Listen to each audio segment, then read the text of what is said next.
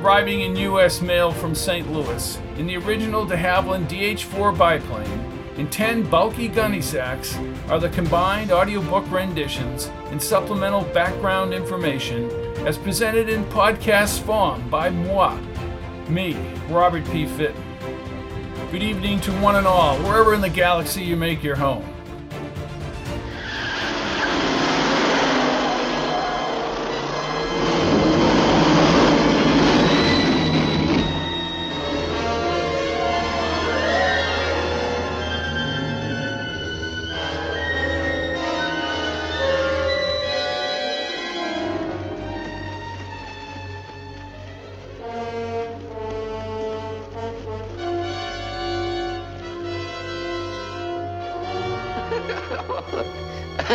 Where's Buzz? Down there.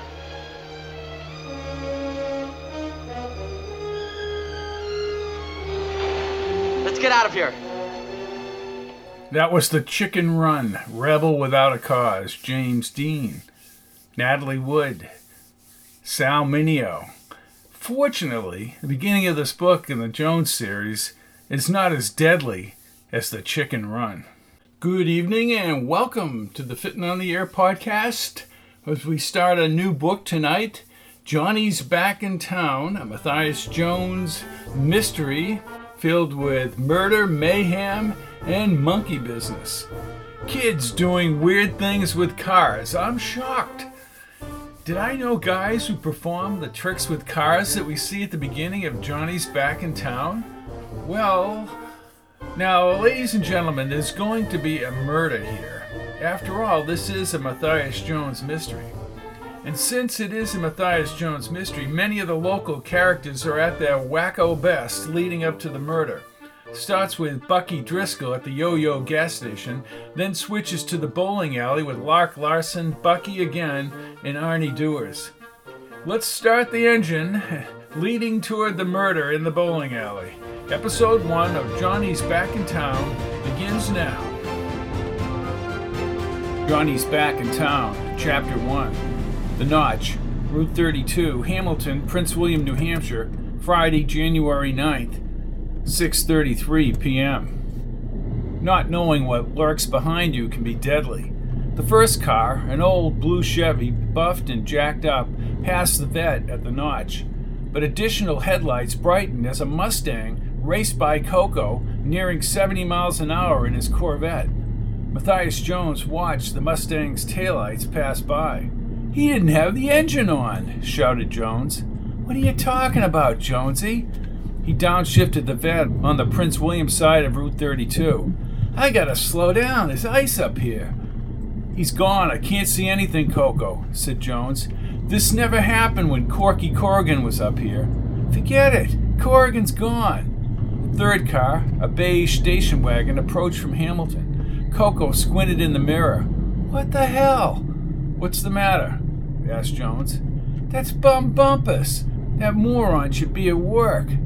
The station wagon accelerated toward the crest of the Notch. "Are you talking about the manager of the Bowlarama?" asked Jones. "Yeah," said Coco, again checking the mirror. "I don't see anyone driving that car." "You have a few pops before I picked you up, Jonesy?" "No, I'm telling you, there's no one driving that car. That's impossible." Jones powered open the passenger side window. As the cold air rushed in, the station wagon veered toward Coco with no one at the wheel.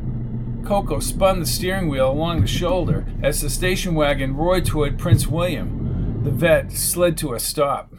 "I'll have his ass," yelled Coco as he leaped outside and checked the vet for damage. Coco squeezed back in the car and speed dialed the Bowlarama. "Yeah, Ike, where's Bum?" "Well, how long ago was that?" "Call me when he gets back to the alley." "Not there?" asked Jones. "Not there, according to Ike. I should have fired him when we bought the Bowlarama. I know where that fool is going. Put up that window, Jonesy. It's freezing out there." "Bum's no kid to be racing like that," said Jones as the window buzzed shut. Coco gripped the wheel and pulled onto Route 32. He activated his sound system and soft jazz filled the vet. A few hundred yards ahead, he zoomed left onto a narrow road into Prince William. The headlights shook over the tree-lined road. Half a minute later, they emerged north of the cemetery onto Purchase Street. The three-deckers flew by as if they were in a movie on fast forward. Coco slowed and traced the service road where Route 32 angled toward Newtown. I'll find that speed demon. Anyone racing down 32 ends up at Dolby Brothers in the parking lot. Nice driving, Coco. Don't mess around, bro. He looked up the access road to Route 32. Ahead, a group of teenagers had gathered in the supermarket parking lot. I knew it. There's the jacked-up Chevy, said Jones. Coco swung into the parking lot. He lowered the window. Hey, he called to the group. Hey, nice car, said the red-headed kid. Paws off the vet, Big Red. Hey, aren't you Coco Stefani? Yeah, what's it to you? Wow. Listen, what's going on with them cars rolling down 32? Silent running. Right. Coco laughed, glancing at Jones. They're cutting the engine at 80 or 90 and letting it roll, Jonesy. Dangerous. Anybody can try. Yeah, that's what I want to talk to you about. Bum Bumpus. I saw his wagon pass me on 32. He's a dork, said the redhead. Tell me something I don't already know. Where is he? He went back to the city after he won. He said he was being chased by a red pickup. We didn't see no red pickup. Bumpus likes to make up stories, said Coco.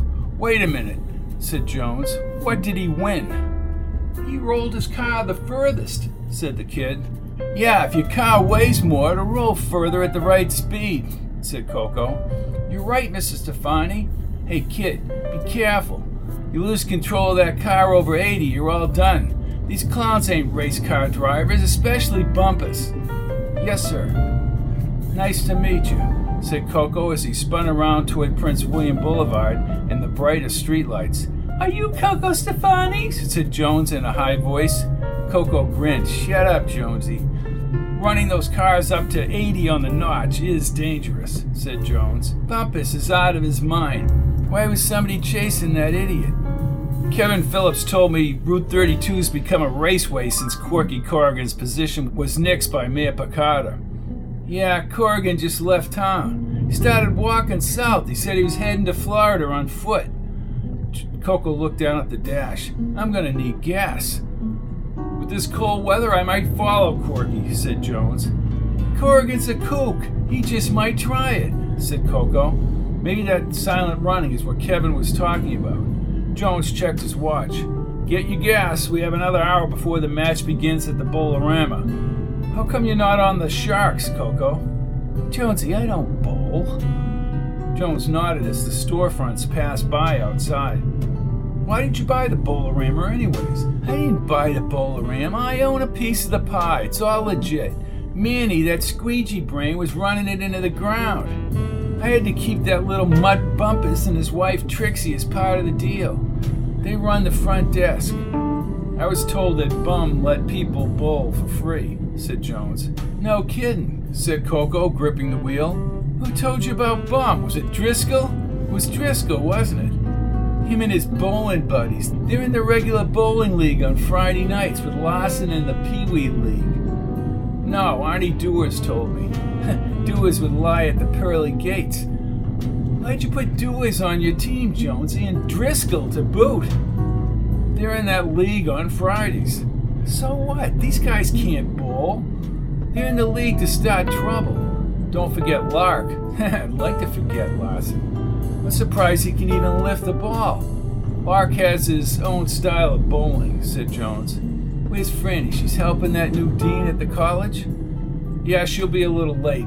Phil Curran is his name. He's having a welcome party. I should say PJ is having it for him at Fletcher Hill at the end of the month. Curran is in love with himself, said Coco.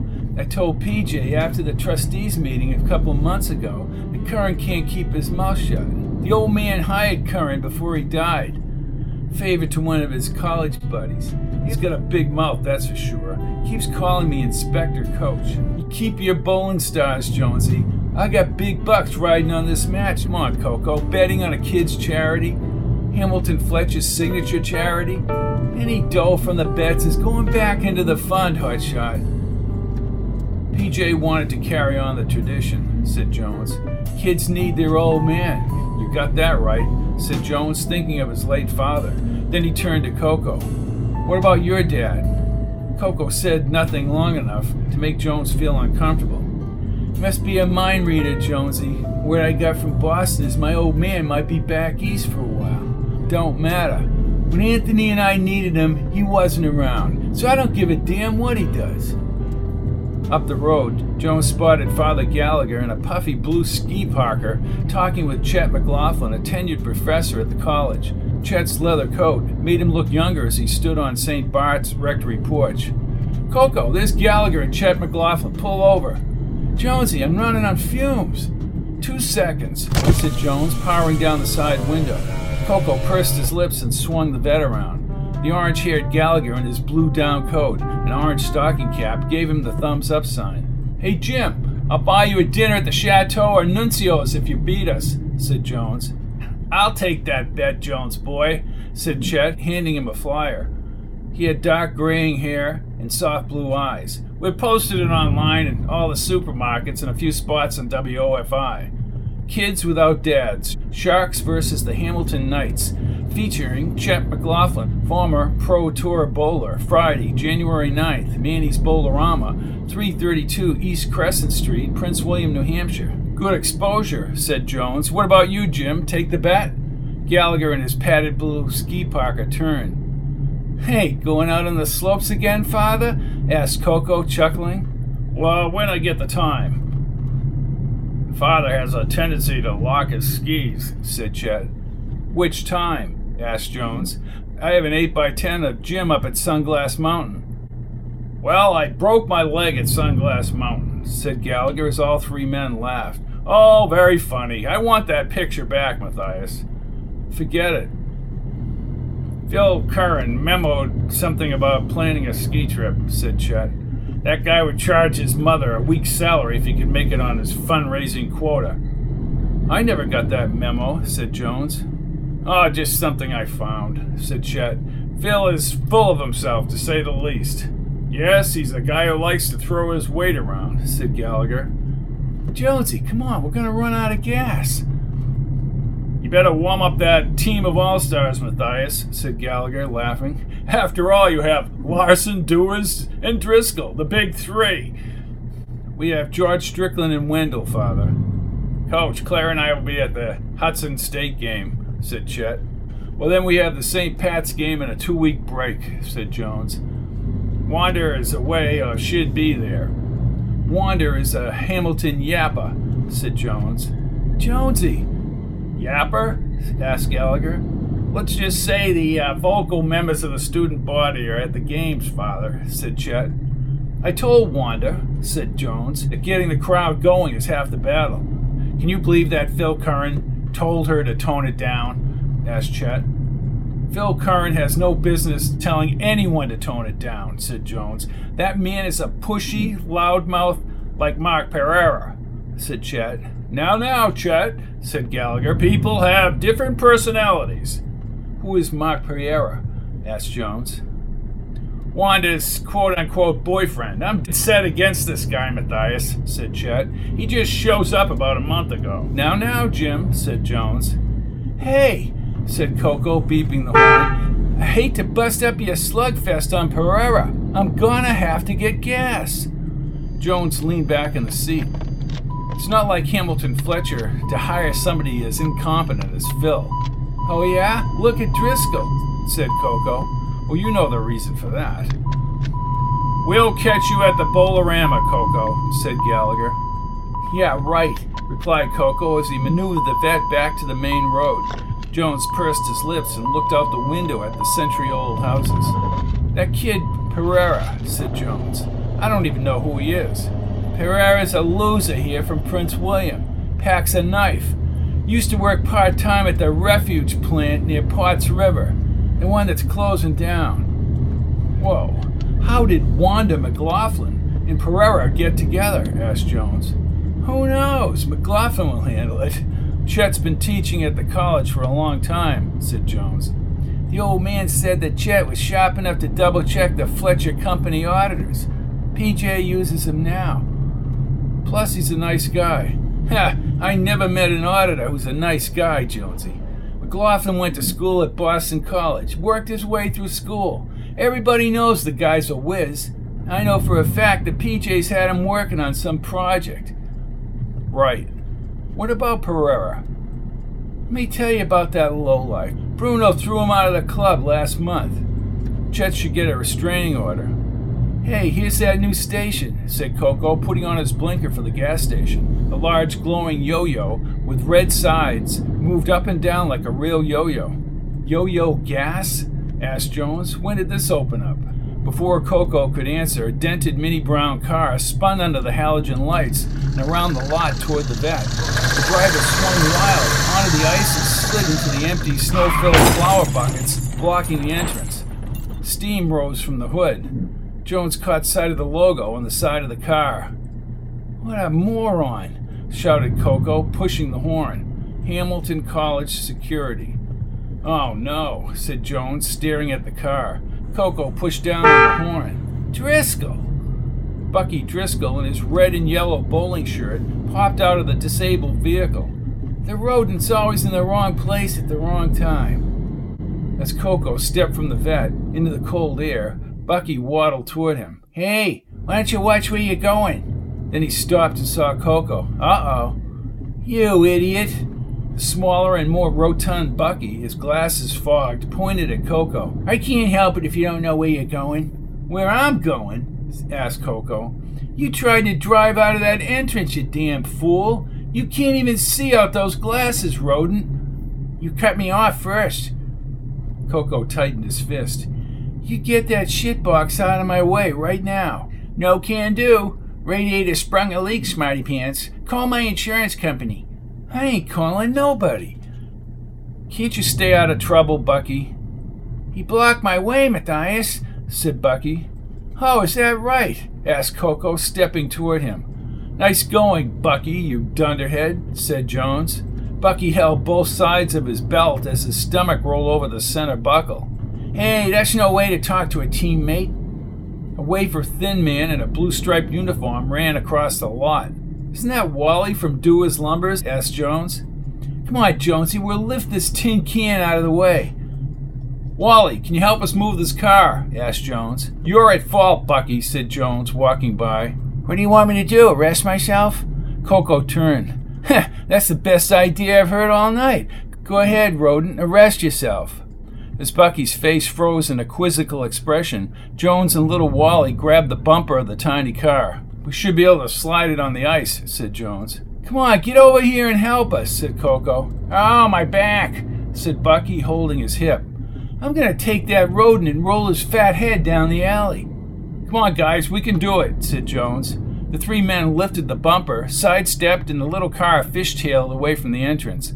Coco brushed his hands and panned the parking lot. What a piece of junk. Bucky's on the Hamilton team. Where did he go? Asked Jones. Who cares? Said Coco as they returned to the shiny blue Corvette. I have to fill up. Bum's station wagon raced by the Yo-Yo gas station. There he goes. He's all done too, Jonesy, and so is his dingbat wife.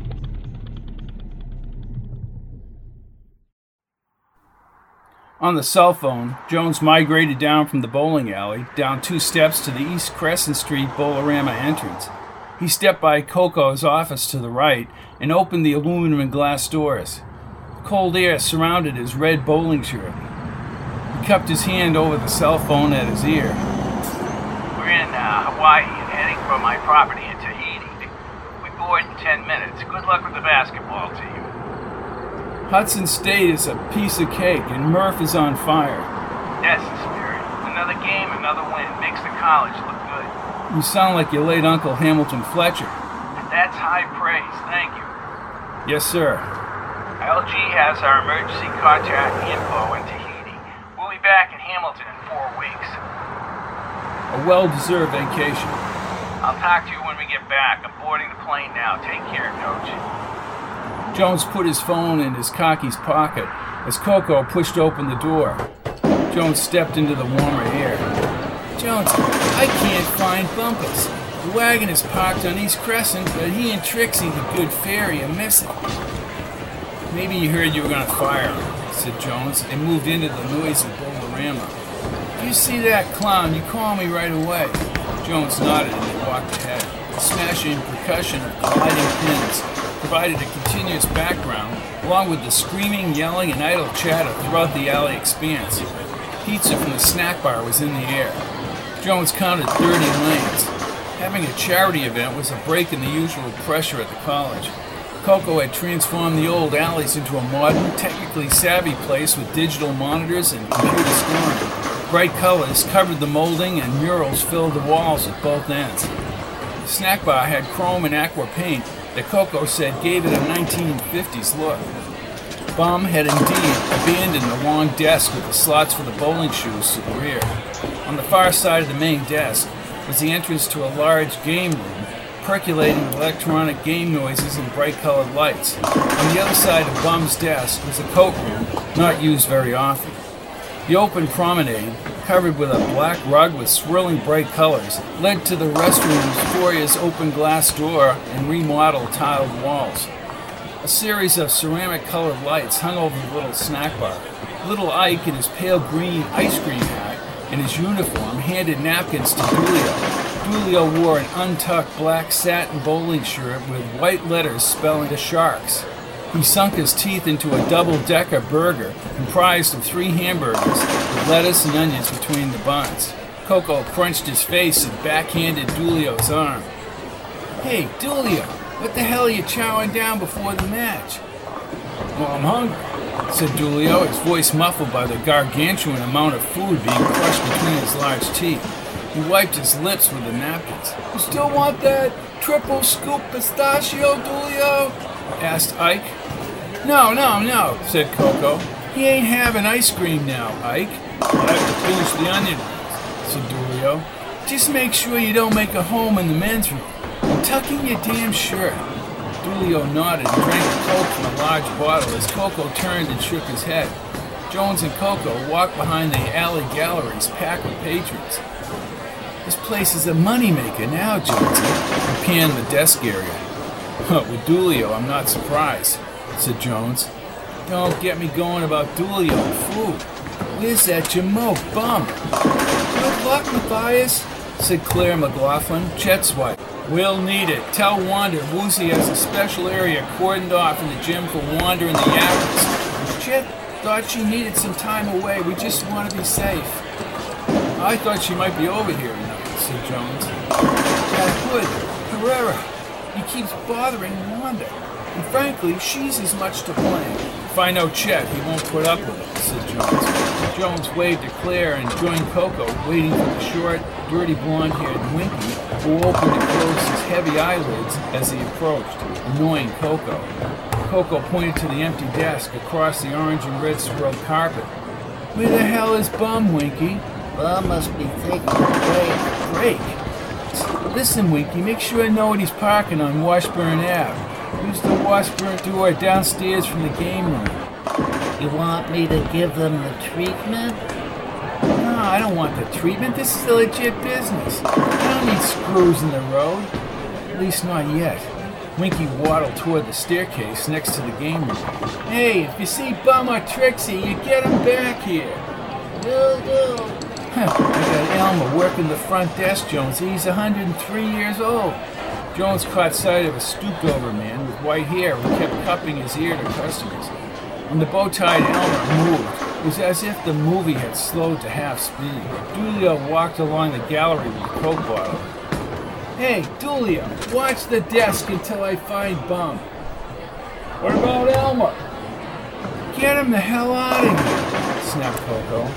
Dulio carried the Coke over to the long desk. "This is a busy place," said Jones. "Busy? It's insane."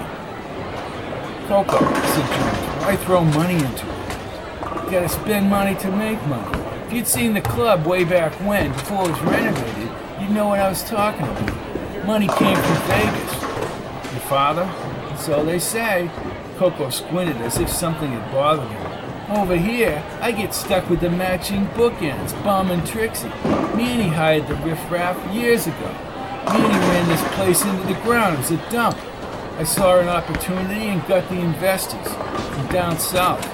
South meaning Boston, smiled Jones. Yeah, Boston. What the hell do you care where the dough comes from? I don't. First thing we did was to get a crew from Boston to replace all the alleys. The wood was cracked and rotten. Before you roll the ball, it would bounce in the middle of the alley, Jonesy. The new wood is primo, from the Philippines. But guess what? No other bowling alley from Boston to Bangor can compete with the Bowlarama. Charlie is a very happy man. We're cleaning up. You already never would have spent the dough. I like Charlie, said Jones. You should with the money he's funneling into your athletic programs. True, said Jones, focused on Lark Larson, holding a blue cup and swaying in front of the gallery. Oh, come on. What's the matter, Jonesy? Lark, what the hell are you talking about? Coco spun around. Lark danced with his nimble girlfriend, Flo, toward the bowling alley. Larson's loaded. You want me to talk to him? Asked Jones as Auntie Duas poured something out of a paper bag into Lark's blue cup. Duas, you gotta be kidding me, shouted Coco as he ran across the carpet, followed by Jones. Hey, Lark, yelled Arnie over the yelling noise. You can't bowl a good game without a little lubrication. Yeah, you tell him, Arnie, said Bucky, having a ride from the Yo-Yo gas station. He sat on top of the ball return. Do it. What do you think this is? Get ready to booze. Good evening, Coco Puff, said Arnie. Shut up, you moron, yelled Coco. Just having a little fun here, said Arnie, slurring his words. Coco grabbed the bag and pulled out the glass bottle of Jack Daniels, half filled with the amber liquor. Hey, I paid good money for that booze, yelled Bucky as he slipped off the ball return. How did you, Rhoda? You can watch me pour it out in the men's room. Mr. DePiro will hold you responsible if anybody gets hurt because of this hooch. Charlie DePiro from Boston? Asked Bucky, his lower lip quivering. Yeah. Well, Arnie stole the bottle from my car. Arnie lit a cigarette. Don't blame it on me, Buckster. Put out the smoke, Stewards. You want to go smoking, go outside. What a zoo. Come on, Jones, said Coco as he moved sideways to the Prince William team. Jones checked the Hamilton bowlers in their red shirts over his shoulder as he followed Coco. We're missing part of our team. Strickland and Harris. Yeah. Coco shook his head and patted Chet McLaughlin on the shoulder. Then Gallagher, looking spiffy in his dark bowling shirt, joined them in front of the bench. Jones punched in Strickland's number. George Strickland's cell phone, said Wendell. Wendell, this is Matthias. Where are you guys? George just stopped two guys buzzing over the notch. They had to be doing 90 and racing down the other side. George threw the book at them. We need Corky back here on patrol. Where are you guys now? George says we'll be there in a few minutes. Well, hurry up. Coco wrapped Jones's shoulder. Chet McLaughlin smoothly rolled the ball down the alley. Strike. Chet McLaughlin is still one step under professional. What about Lark? Asked Jones as Lark danced like a ballerina in front of the Hamilton bench. Larson? 3 sheets to the wind. Johnny's back in town, Chapter 2.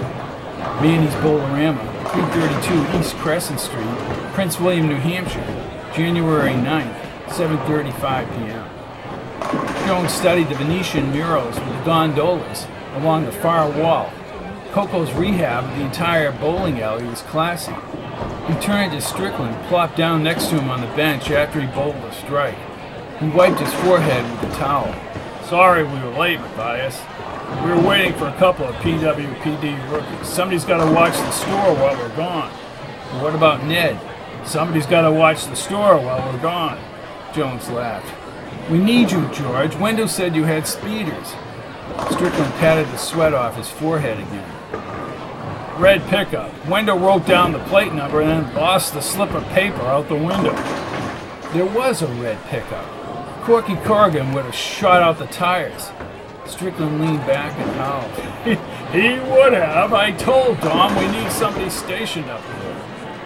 You want a Coke, George? Asked Jones. Sure, it's hot as hell in here. As Jones stood by the bench, the gray-haired Chet in his silky black shirt executed in perfect form, released the bowling ball and sent it smoothly down the alley once again. The ball rotated and hit the side of the center pin and collapsed everything into another perfect strike. Jones mouthed the words, "Wow." "You talking to me?" asked Bucky. "I was just amazed at how good Chet really is." "Ah, he gets lucky." Jones stared at him. "Oh, really, Bucky? Why don't you go play in traffic?" "There ain't no traffic on Washburn." Jones shook his head and walked away from Bucky. Back at the front desk, an animated Coco waved his arms in front of a gray-haired guy with a bowl haircut and a compact body. A blonde about the same size with buck teeth and a pink bow in her hair rolled her eyes. "Where have you been, bum?" yelled Coco. "First you almost run me off the road on 32. Where were you now?" "Playing craps in the restroom, Mississippi." Coco winced at the sound of Bum's grating voice. "Craps?" Number 9, Nina, number 9, shouted Bum. "Save it for the Blue Bell, Bum. I don't have to go to a casino to win." Nobody can beat Bum's system, said the blonde with the pink bow in her hair. Her voice, squeaky and high-pitched, had its own type of annoyance. "I don't want to hear about it, Trixie. Get behind the damn desk, both of you." Bum's got a seventh sense. "Yeah, so do pack dogs," said Coco, checking the thermostat on the panel wall. "You got the damn thermostat up to 80. How are we supposed to be making money if this place is like a sweatbox?" Trixie twisted her index finger in her dimple. "Mrs. Caravan thought it was too cold in here. What was I supposed to do?" "Hey, don't push me, Trixie," yelled Coco, pointing his index finger. Jones backtracked across the rug again toward the snack bar. "Give me 2 Cokes, Ike," said Jones. Little Ike had a crew cut, and his lime green triangular hat kept slipping off to the side. Frannie, in her white knit sweater, waved at Jones as she entered from the East Crescent Street side. Half a minute later, she neared the snack bar. "You want a Coke, Frannie?" "Sure," she said as she kissed him. "Why is it so hot in here?" Jones grinned. The two at the desk, Bum and Trixie. It's a long story. They were supposed to be fired, but they're still here. Claire McLaughlin bebopped by as she emerged from the restroom. "Ah, the Lovebirds! When's the big date?" "June 16th. Don't worry, Claire. You, Chet, and Wanda are invited at St. Bart's." "I just love weddings," she smiled, but her eyes wandered around the alleys. Then she headed back to the gallery. As Claire returned to her friends, Jones stepped up to the counter. "Make that 3 Cokes, Ike." "Already done, Coach," smiled Ike. He returned to Frannie. "It's hot as blazes in here because Bum Bumpus cranked up the heat," said Jones. "Bum does what he wants," said Ike. "Idiot. He was playing craps in the restroom foyer and left the front desk unmanned." "Oh boy," said Frannie. Jones looked into Frannie's blue eyes. She smiled and he handed her a coat. "I just spent 3 hours with Phil Carton," said Frannie, exhaling. "You have my condolences. That man is very strange. Those big brown cow eyes keep moving apart. Weird guy. He kept asking about you." "Me?"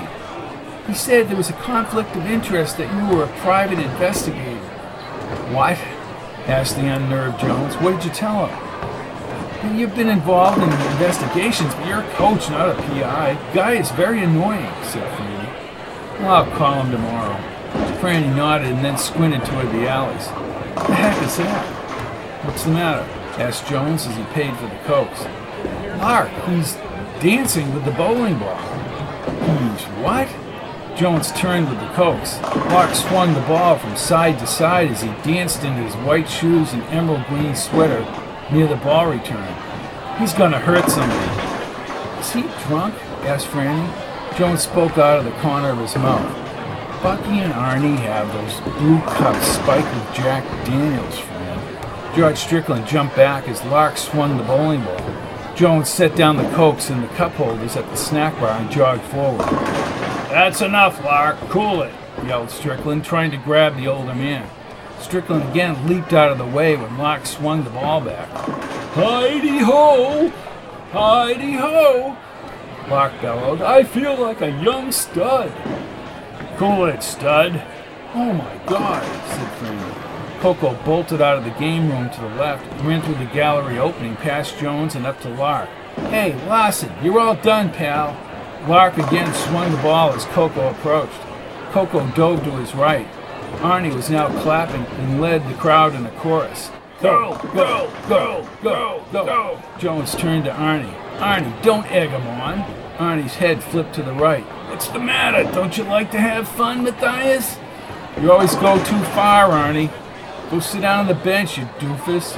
Yeah, said Arnie as he started back to the bench, but he bumped into Bucky, walking awkwardly.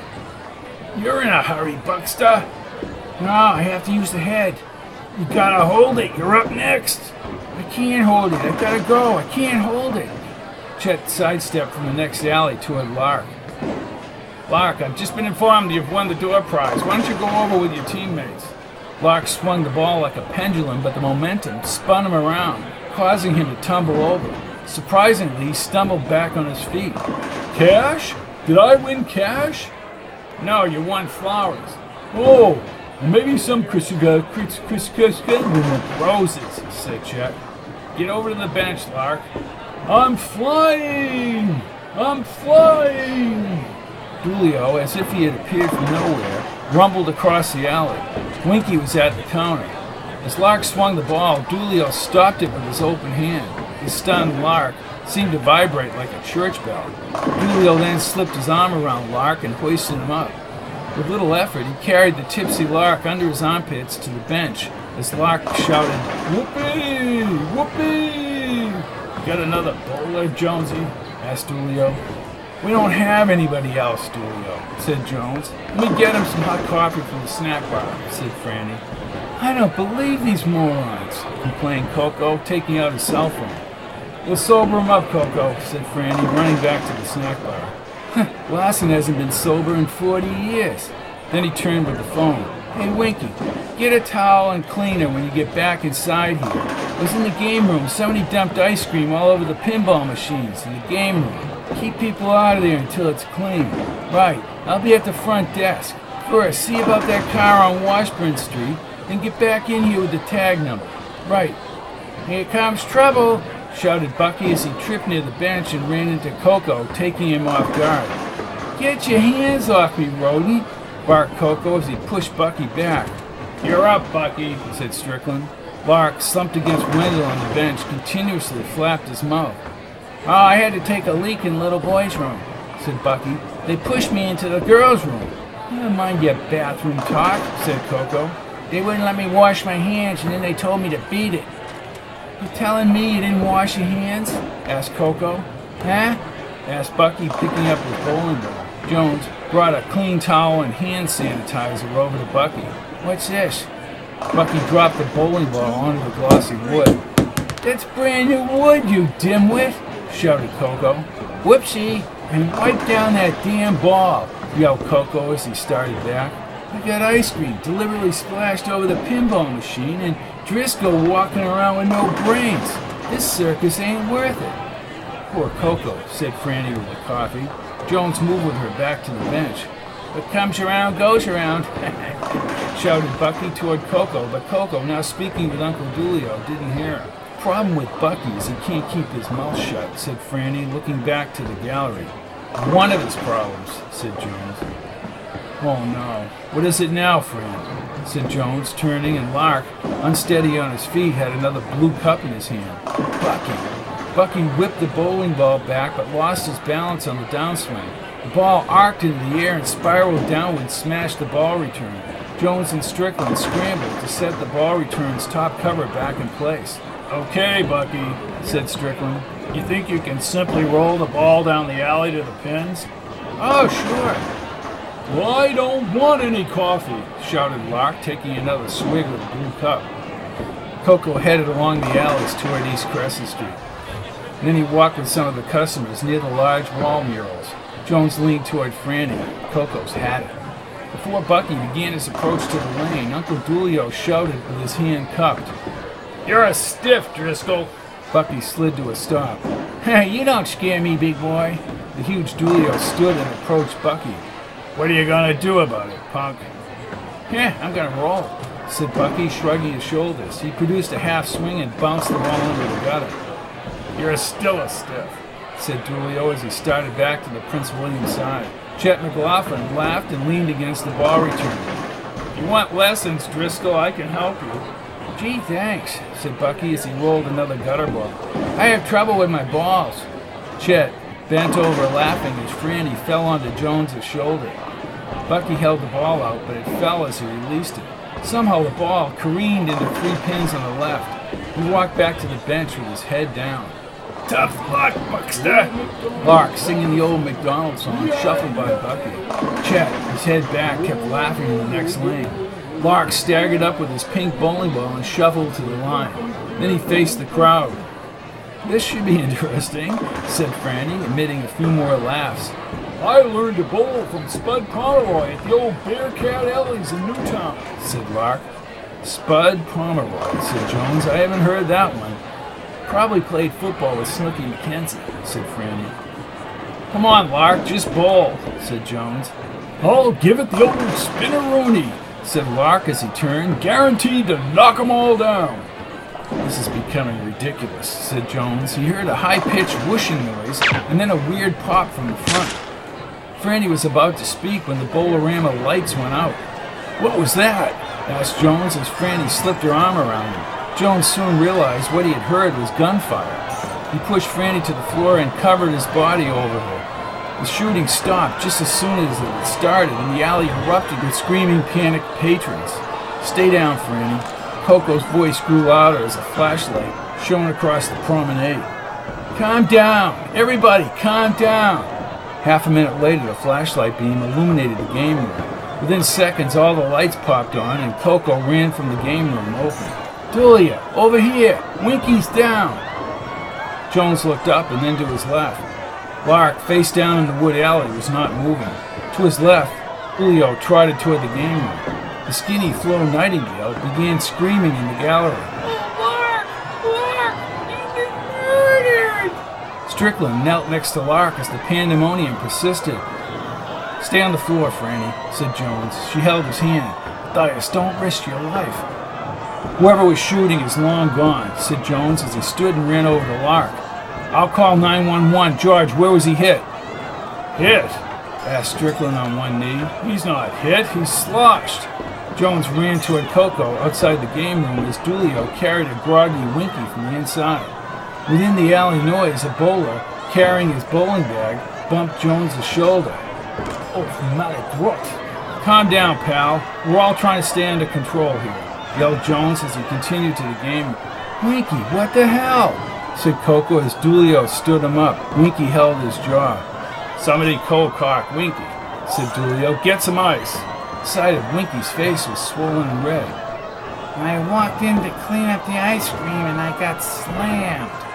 Jones's phone connected to 911, but the line was busy. They dumped you in the closet, Winky, said Dulio. In the noise and confusion, Father Gallagher, his hand cupped to his mouth, called out from the alley. Over here! Over here! Hurry! Ike peered over the snack bar counter. Bum, earbuds dangling around his neck, crashed into Ike and grabbed a plastic bag of ice. Coco now talked to somebody on his cell as he pushed his way through and parted the crowd. Back on Alley 15, Chet McLaughlin was spread face down like a chalk police outline on the wood. Deep red, mushy blood leaked over the edge into the gutter. Strickland left Lark and then hurdled the ball return. Claire McLaughlin, hands over her mouth, froze near the Prince William bench and abruptly screamed. Gallagher's watery eyes locked on Jones. Why? Why? The stunned Jones headed below as Coco yelled into his phone. I can't get Charlie. I tell you, McLaughlin's been hit, Bruno.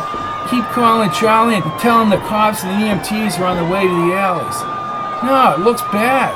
Have him call me direct. Jones squatted down and detected a heartbeat from Chet's chest, but the severe blood loss covered the wood in the gutter.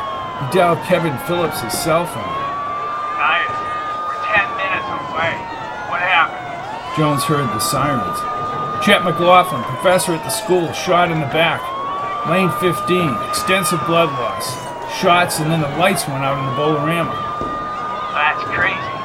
EMT should be there before us. Who shot the professor? Unknown, Kevin. I heard a whooshing. Popping noise may have been a silencer. Jones stood as the EMTs ran up the East Crescent side stairs. Coco waved them over. The flummoxed Father Gallagher held on to Claire. EMTs just came through the entrance, Kevin. Not good. Jones then pushed L.G. Bentley's number. The line rang amidst the pandemonium as the EMTs reached Chet. Jones backtracked toward the desk. Hey, guys, what's all the noise? Bowlarama, you need to contact PJ. Chet McLaughlin's been shot. Kevin Phillips and the police are on the way. The EMTs are here. Who did it? This place is crazy, impossible to tell. Right in the middle of the Hamilton Fletcher charity. Oh, he'll want to know that. I'll try and contact him right now and get back to you. Oh, gee, thanks. Most of the patrons had been interviewed, and the alley noise had melded into a small office chatter, with Chet clinging to life at the PW Medical. Jones listened to Winky, his jaw and cheek still red, explained to Kevin Phillips that he was hit with something hard on his jaw when he walked into the game room. He said he regained consciousness when Dulio lifted him up. Did you see anybody in that room? Asked Phillips, getting frustrated with Winky's demeanor. You didn't see anybody, yet you were hit, Winky. I didn't see nothing. Check that closet for prints through the open door, Krem, ordered Phillips, and talk with that soda jerk. I want to know who bought vanilla ice cream tonight. Yes, sir, said Krem. Don Pacheco, out of uniform in a yellow pullover sweater, stepped into the questioning. Pinky Harris is in Manchester. He's been notified. Oh, for joy, said Phillips. Dom turned toward Winky. Look, Winky, if you're protecting one of your Looney Tune friends. Winky moved his jaw from side to side. I don't know who hit me.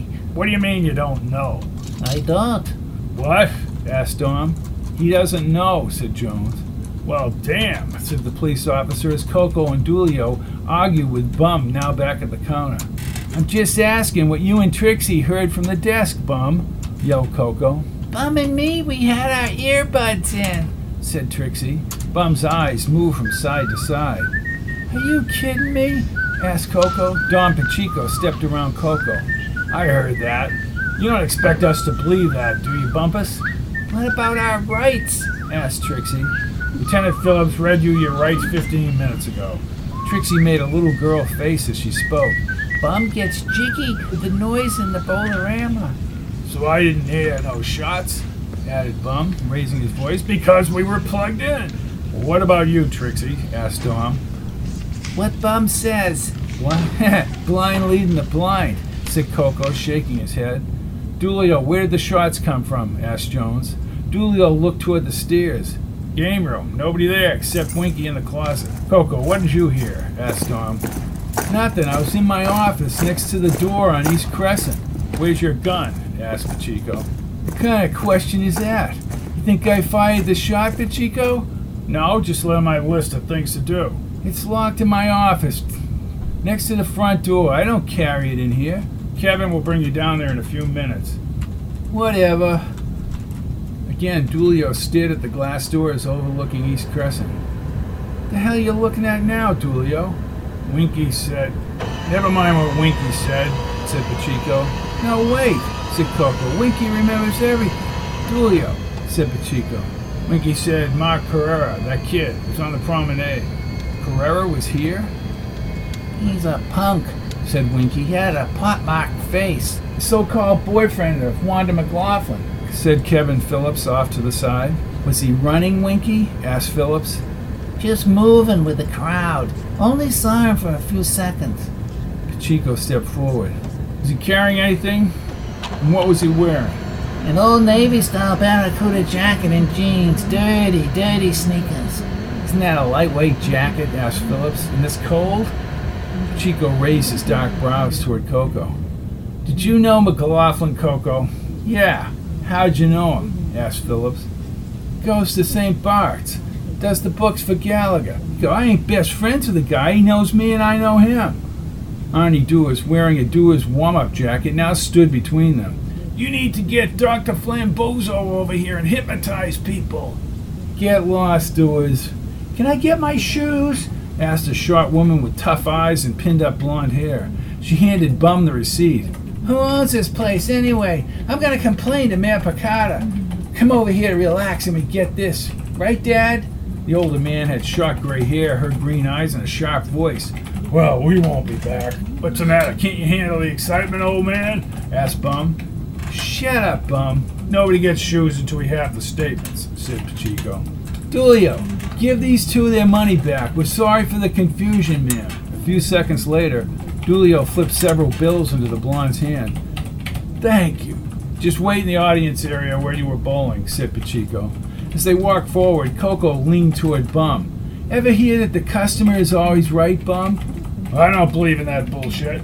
I'm calling my lawyers in the morning to get your ass out of here, dweeb. All right, calm down, yelled Pacheco. Yeah, Dr. Flambozo hypnotized me to break my bad habits, said Bucky. I don't pick my nose no more. Well, at least not that often. No wonder you lost weight, said Arnie with a dumb laugh. Coco's face reddened as he stepped forward. Beat it, rodent. Hey, I got a right to speak. Yeah, so do parrots, said Coco as he walked toward the alleys. Dulio, come on, Buxter, let's go. What about your station, Arnie? Who's going to close it down? Don't worry about it. I'll call Walter. Arnie owns that gas station? Asked Jones. Now it all makes sense. Jones' cell phone rang. Phil Curran was buzzing him. He looked at Franny. I'm not answering a call from Phil Curran. I wouldn't. Just after he cut the call, the phone line rang again. Jones was about to nix the call when he saw it was LG. LG. PJ appreciated your calling me. The connection was horrible. Even on the landline. The earliest he can get a flight out is tomorrow. Understood. What's the status over there now? Chet is alive, but barely. We have no idea who shot Chet or from where. Phillips and Pacheco are working on it with an army of cops. Okay, let me know if there's any change. Thanks, LG. You bet. Jones put the cell phone in his pocket.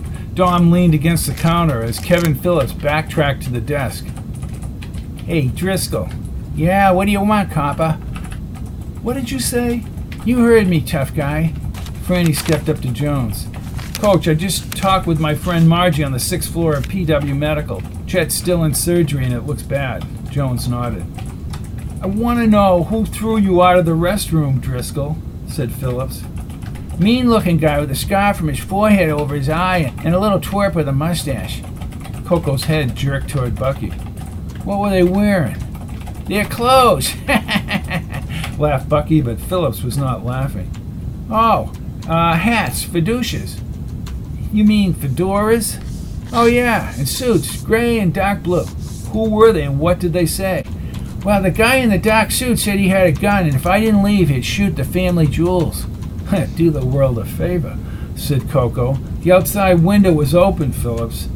Phillips nodded. Which goes down to Washburn Ave, said Pacheco.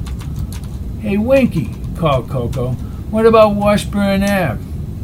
A Porsche SUV, said Winky, pulling out a notebook. Massachusetts tag A459234. Dom nodded. Sign this guy up. Damn, said Phillips as he wrote down the number. We checked Washburn when we first got here. No vehicles along that road. The SUV must have left. Dulio said a shot came in from the game room and Winky was cold car. Right, said Dulio. I don't remember nothing in that game room, said Winky. I distinctly heard the whoosh and then the dull pop almost immediately thereafter, added Jones. Franny raised her brows. Dom turned toward the coat room and exhaled. Check out the Porsche, Kevin, and we'll see about the prints in both rooms. Phillips nodded and got on his phone. Hey, wait, said Coco. The electrical panel is in the coat room closet. You can get there through the hall from the game room. That's where somebody shut off and on the lights. Check it and desk for prints, said Phillips. Jones closed his eyes for a second when he saw District Attorney Herbert Lane in his green jogging suit enter through the East Crescent Street entrance. What are you doing here, Jones? Asked Lane as if he were just beamed into the Bowlarama.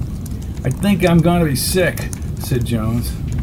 Lane wore an oversized baseball cap with his name on it. His belly rounded out his gray sweatshirt from under his open top. Phil Curran buzzed Jones and Jones nixed the call. I don't want you sticking your nose into this, Jones, shouted Lane. My office will handle this. Kevin Phillips stepped up to Lane. Matthias is a witness. As usual, you're a day late and $1 short, Herbert, said Jones.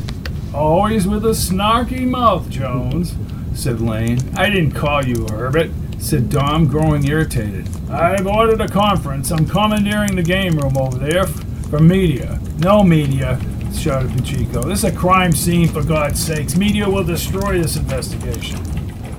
Lane grabbed the remote on Bum's desk. What the hell are you doing, Herbert? Asked Pacheco. I have to see if the media has picked up any of my comments, Dom. Oh, God help us, whispered Phillips to Jones. A long shot of the buildings on East Crescent Street came into view. The Bowlarama's aqua neon sign flashed periodically further up the street, and a chubby man in a blazer held a microphone as he spoke. When the audio did not come through, Lane fiddled with the remote. What is he saying? What is he saying? Babbled Lane. Coco grabbed the remote. It's on mute, Lane. He slapped the remote in Lane's hand and moved back to the post support and kept staring at the shoe rack behind the desk. We've got scant information from Chief Don Pacheco about this random act of terror. Pacheco erupted. Act of terror? Willard Cornball never gets it right, said Phillips. As Pacheco called the TV station, Cornball motioned for the camera to close in on his cue ball head and his paintbrush mustache. As Prince William's voice of the night, this reporter senses a cover-up. Pacheco began yelling into the phone back on the promenade. Coco remained at the post and then looked toward the game room stairs. Jones checked the monitor. The only bright light seems to be the efforts of District Attorney Herbert Lane, whom I can say confidently is on the scene as we speak. Lane nixed the remote. I got what I wanted. What I have to tell you will blow this case apart, said Lane. Sure it will, said Jones. You're so full of it, Herbert. What was that, Jones? I said just do your duty, Herbert. Thank you, I will. Coco lip-smiled and winked at Jones. It can wait, Herbert. We're all exhausted, said Dom. We still need more statements. Strickland and Harris are out there taking statements right now. No, it can't wait, Dom, said Herbert like a petulant little boy. And Jones, you're not on the guest list for my conference. Coco finally stepped forward. Hey, what the hell is this? I don't want you in here, Lane. Why don't you go party at your so-called club? Take your buddy Jones and skedaddle, said Lane, brushing his hand through the air. Coco's angry eyes unnerved Lane, and he stuck out his lips like a duck. Come on, Jonesy. I'll get you something at the snack bar here while Mr. Big Shot plays detective. You'll get yours, Stefani. What do you mean by that? If the bowling shoe fits, wear it, said Herbert Lane, chuckling at his own joke. Phillips, Dom, let's go, double time. Coco crossed the promenade, rounded the snack bar counter as the three men filed into the game room, pulled the tap for a Coke. I'm gonna pound that Lane right in his fat puss. What's so secret he can't talk about it? Asked Jones as Coco handed the Coke to him. Thanks. It's all BS, Jonesy. He likes to push people around, that's all. Jones's phone buzzed again. He looked down at the screen. Phil Curran, that's 3 times. Probably nervous with PJ gone. Matthias Jones. Jones, I know you're avoiding me. What do you want, Phil? I heard what happened to Chet McLaughlin. You're not going to investigate this, are you? Hey, Phil, why don't you stay out of my way? Jones hung up. Whoa, said Coco. He put his hand on Jones's shoulder. What happened to that diplomatic kid I brought out here from Indiana? That kid has had enough of Phil Curran. Hey, I don't blame you, Jonesy. I told you, we can get him out. Jones looked into his friend's dark eyes. I just may take you up on that, Coco. Jones looked up at the silver-rimmed analog clock from the orange tweed sofa near the game room. A chill, with the heat turned down, spread across the alley. He stared at the red minute hand sweeping into the future as he tried to figure out why someone had hired a professional to kill Chet McLaughlin. Chet was still alive, but just barely. Hours ago, Chet, unconscious, was given blood and removed on a gurney by the EMTs to the Prince William Medical. At 2:15 a.m., Jones could have easily fallen asleep on the sofa. The Bowlarama lights were lower now. Frannie was back in Hamilton because of the morning meeting with Phil Curran. Most of the alley had cleared, but Kevin Phillips and Don Pacheco remained on the scene, but were preparing to leave. At least Herbert Lane had gone back to wherever it was he came from. The weary Don Pacheco, sweater off and his jersey wrinkled, approached Jones. The circles were deep gray under his eyes. Caddy was rented near Logan Airport in Boston by Michael Witowski from Kingman, Arizona. "What's he doing up here?" asked Jones, sitting up, and he wrote the name on his bowling scorecard. "Who is he?" "Real estate developer in Arizona. No arrest. No record at all." Coco stood behind the desk, occasionally turning toward the shoe rack. He had nervous energy and probably needed a cigarette. "Dom, what's so secret that you guys had to meet in the game room?" asked Jones. Dom closed his dark eyes and pinched the bridge of his nose. "All I can tell you is there are additional legalities here." "Involving Chet?" asked Jones. "No comment."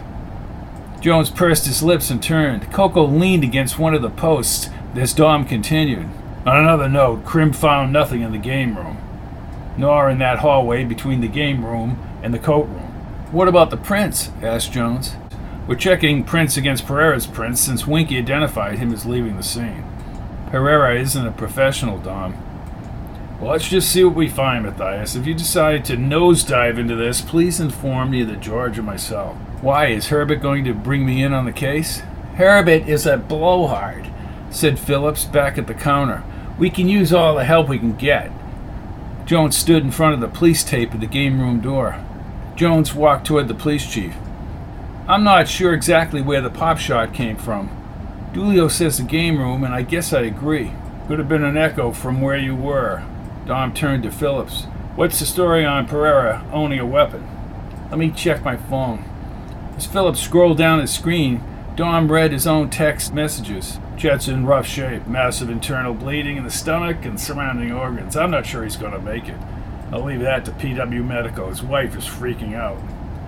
"He's a nice guy," said Jones. "No enemies, quiet accountant." "Uh-oh," said Phillips. "22 pistol, purchased 3 years ago. So we have Pereira in the alley, and he owned a 22. Kevin, APB on Pereira now. Bring him in." Phillips nodded, and Pacheco tapped Jones's shoulder. "We'll have personnel stationed here all night. You'll need to leave, Matthias." "No argument here. Coco's checking the receipts in the front office. I'll talk to you tomorrow." "Remember, I want to know what you know," said Phillips as Jones started down the promenade. He walked the length of the empty alleys and sidestepped to Coco, surrounded by brown paneling, working at a small desk. "Hey." Coco looked up from a pile of register tape and neatly stacked money and checks. "Hey. What do you think, Coco?" "The question is, Jonesy, why McLaughlin was shot," said Coco, stapling the sales tape to a report. "Never mind how he's a nice guy. You heard what Winky said about Pereira. Kevin said Pereira bought a 22 pistol. That don't surprise me." "Did anyone else see Pereira in here?" asked Jones. "Don't matter. Winky remembers everything." "The whole thing bothers me," said Jones. "Pereira doesn't have the guts to pull this off. It was professional." "I heard 2 guns," said Jones. "Pereira could have easily fired a 22 from that game room after the initial shot." "At what, Jonesy? McLaughlin wasn't hit with a 22. And explain this. Why the hell would some dude named Witowski from Arizona fly to Boston, rent a car, and drive here to Prince William? And parks right on Washburn near the open window in that coat room, right where the electric panels were. He has to be the driver of that hitman." "Stupid. Witowski drives a hitman to the Bowlarama? Think about it. It's too sloppy. Ridiculous," said Coco. "If you're doing a job, you plan it. And if you're clever, you just do it. You slip in, you slip out. You think the hitman just walked out. Yeah. Just don't know how he got out." Jones pursed his lips. "Okay." Coco stuffed the bills and slips into a small valise and placed it in a cube safe underneath the desk. Then he backtracked across the room. He slowly closed the door and locked it from the inside. He opened another door to a tiny bathroom. Inside was a narrow, varnished door to the left. He shut off the office light and flipped a fluorescent light inside an angled staircase behind the door. Well, where does this go? Below the promenade. Coco, I don't want to get caught in here after Dom told us to leave. It's a crime scene. Will you relax, Jonesy? At the bottom of the stairs, they reached a wall. Coco flipped a latch, manually releasing the panel. He slid the wall open a few feet. Coco flipped the flashlight, cut the stairway light, and somehow secured the old plaster wall in place. Amazing, said Jones. You can't be too careful, Jonesy. He shined the flashlight ahead. They had reached an open area the length of the promenade. The air was colder and musty. Coco swished cobwebs to the side. If this was a professional job, he has to be clever and perfect. Now, how do you know that? Because, bro, I checked out them shoe slots behind Bum's desk while Lane was holding court with Phillips and Pacheco. What does that mean? Asked Jones. And I found one that's cut around the outside edge. I don't get it. Yeah, you will. Listen, I got a call from Charlie earlier, said Coco, lowering his voice as he stopped. This is all over the Boston stations, Jonesy. Chico managed to squelch the local coverage, but after watching Lane tonight, he's going to want media time. Mr. Media Time. Why did Charlie call? He wants me in Boston in the morning. I want you with me. Me? Why me? We have the game against Hudson State tomorrow night. We'll be back here before noon. Every time I get involved with the boys from Boston, trouble happens. Trouble's already happened, bro. Jones shook his head. You gotta come to Boston with me. It's always good to have somebody with you when you're talking with Charlie. Right, a witness, said Jones. Yeah, you can sleep over the club or in my mother's spare bedroom. One thing I don't understand about tonight, said Jones as he pushed the cobwebs out of the way. What's that, Jonesy? Asked Coco. Why did Bum run to play craps in the restroom? I told you, because Bum's got nothing upstairs. He's always been a weasel. And Trixie follows right along with him. Phillips will shake them both down. He's too dumb to be involved in this. So you think he just wanted to play craps? Coco pressed his lips. I ain't sure why he went in there. This whole thing makes no sense, said Jones. There's more going on here, Jonesy. I just can't talk about it right now. That's one of the reasons I need to speak with Charlie in person. Jones tilted his head. Now you piqued my interest. I've been thinking about this all night.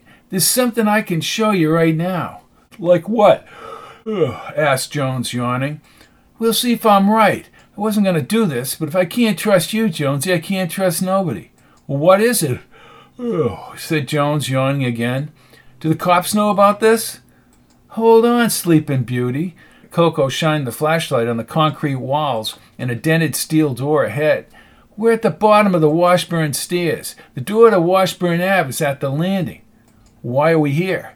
And what if the cops already know about this? Cops can't figure out diddly, because they don't think like criminals. Took me 2 hours to nail this. There used to be a freight elevator shaft behind Bum's counter. How do you know this?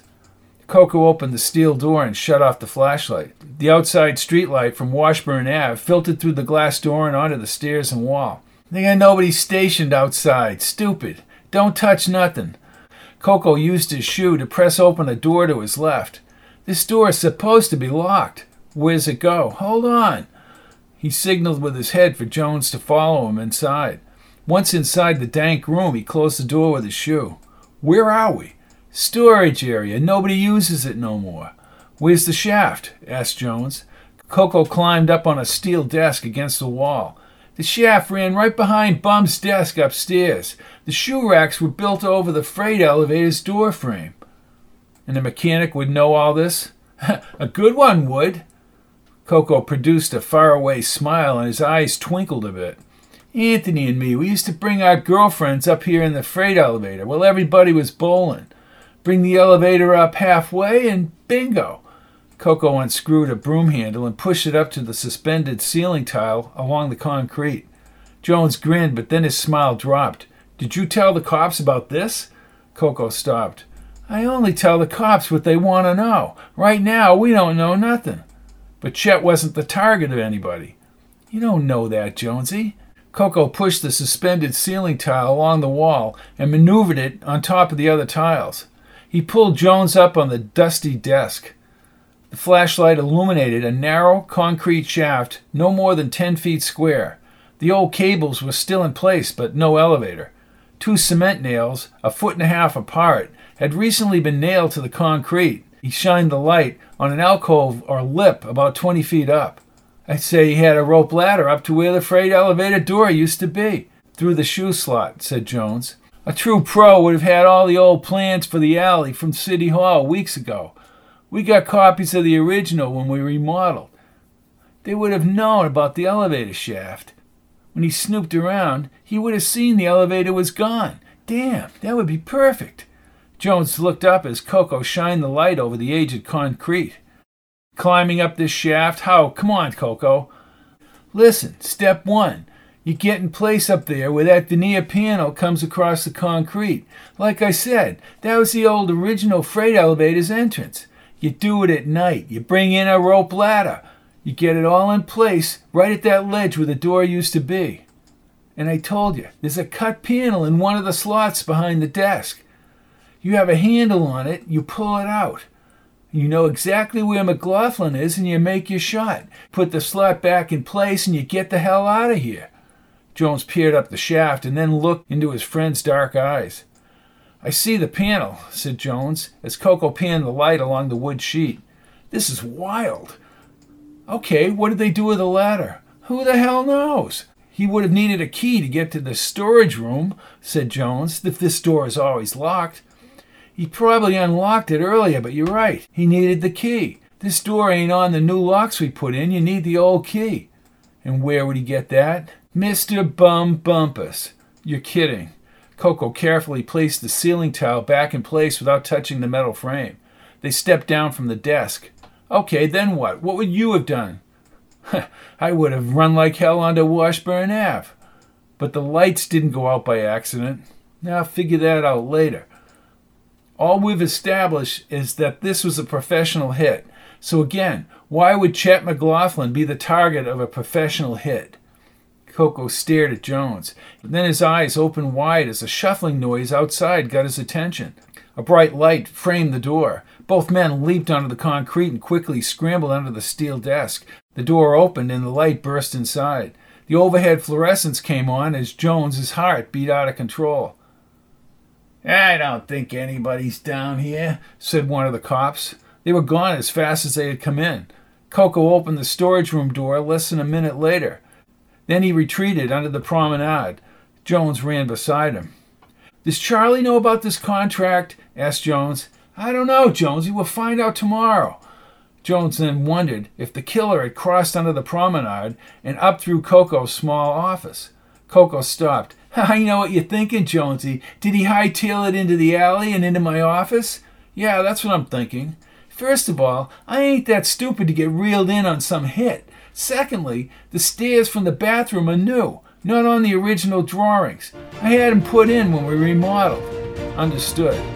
Come on, you can sleep in my office over the club.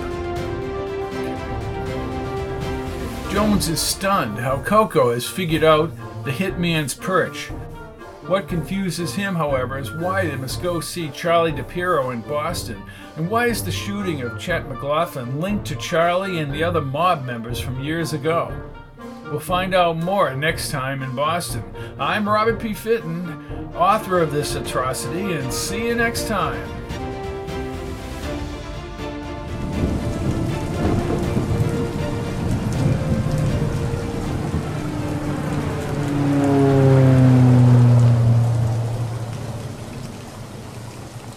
All of my books are available in paperback, Kindle, and audio at www.fittonbooks.com, or you can look at the list of audiobooks separately at pizzazz-pizzazz.com.